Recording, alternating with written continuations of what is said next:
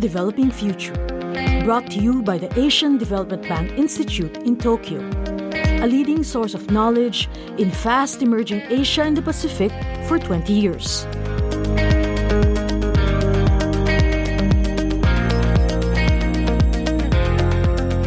Coal as an energy source and power plant will continue to increase in ASEAN and East Asia in the coming decades in the absence of a viable energy alternative, stoking fears of an upsurge in carbon dioxide emissions and greenhouse gases.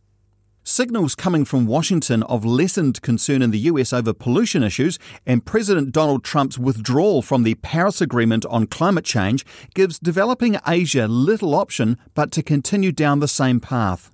But many of the ASEAN economies are looking at new technologies that use coal in a cleaner way, such as the ultra-supercritical boiler type, USC, which makes more efficient use of coal, leading to minimal waste of the energy source and curbs carbon dioxide emissions. The main issue is that most emerging economies in Asia cannot afford these technologies, which are more costly than conventional ones and require more financial support from developed countries such as through loans. But popular resistance to the continued reliance on coal for energy is a growing obstacle. Thailand has replaced its old coal power plants with new ones using USC technologies. Despite this, public opposition to the use of coal has been significant because of bad experiences with polluting coal-powered plants in the past and climate change concerns. An extensive campaign of information on the new coal-based technologies is imperative, as well as a process of public participation so people, particularly where the power plants are planned, feel their views are respected.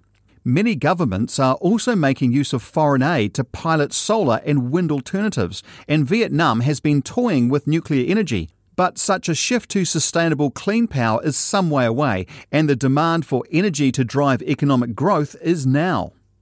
This has been a summary of a post on ADBI's blog Asia Pathways by Han Fu Min, an energy economist at the Economic Research Institute for ASEAN and East Asia, Jakarta.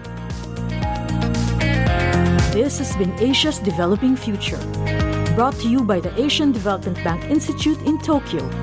See the show notes for the transcript and related material. For more information about us, please visit adbi.org.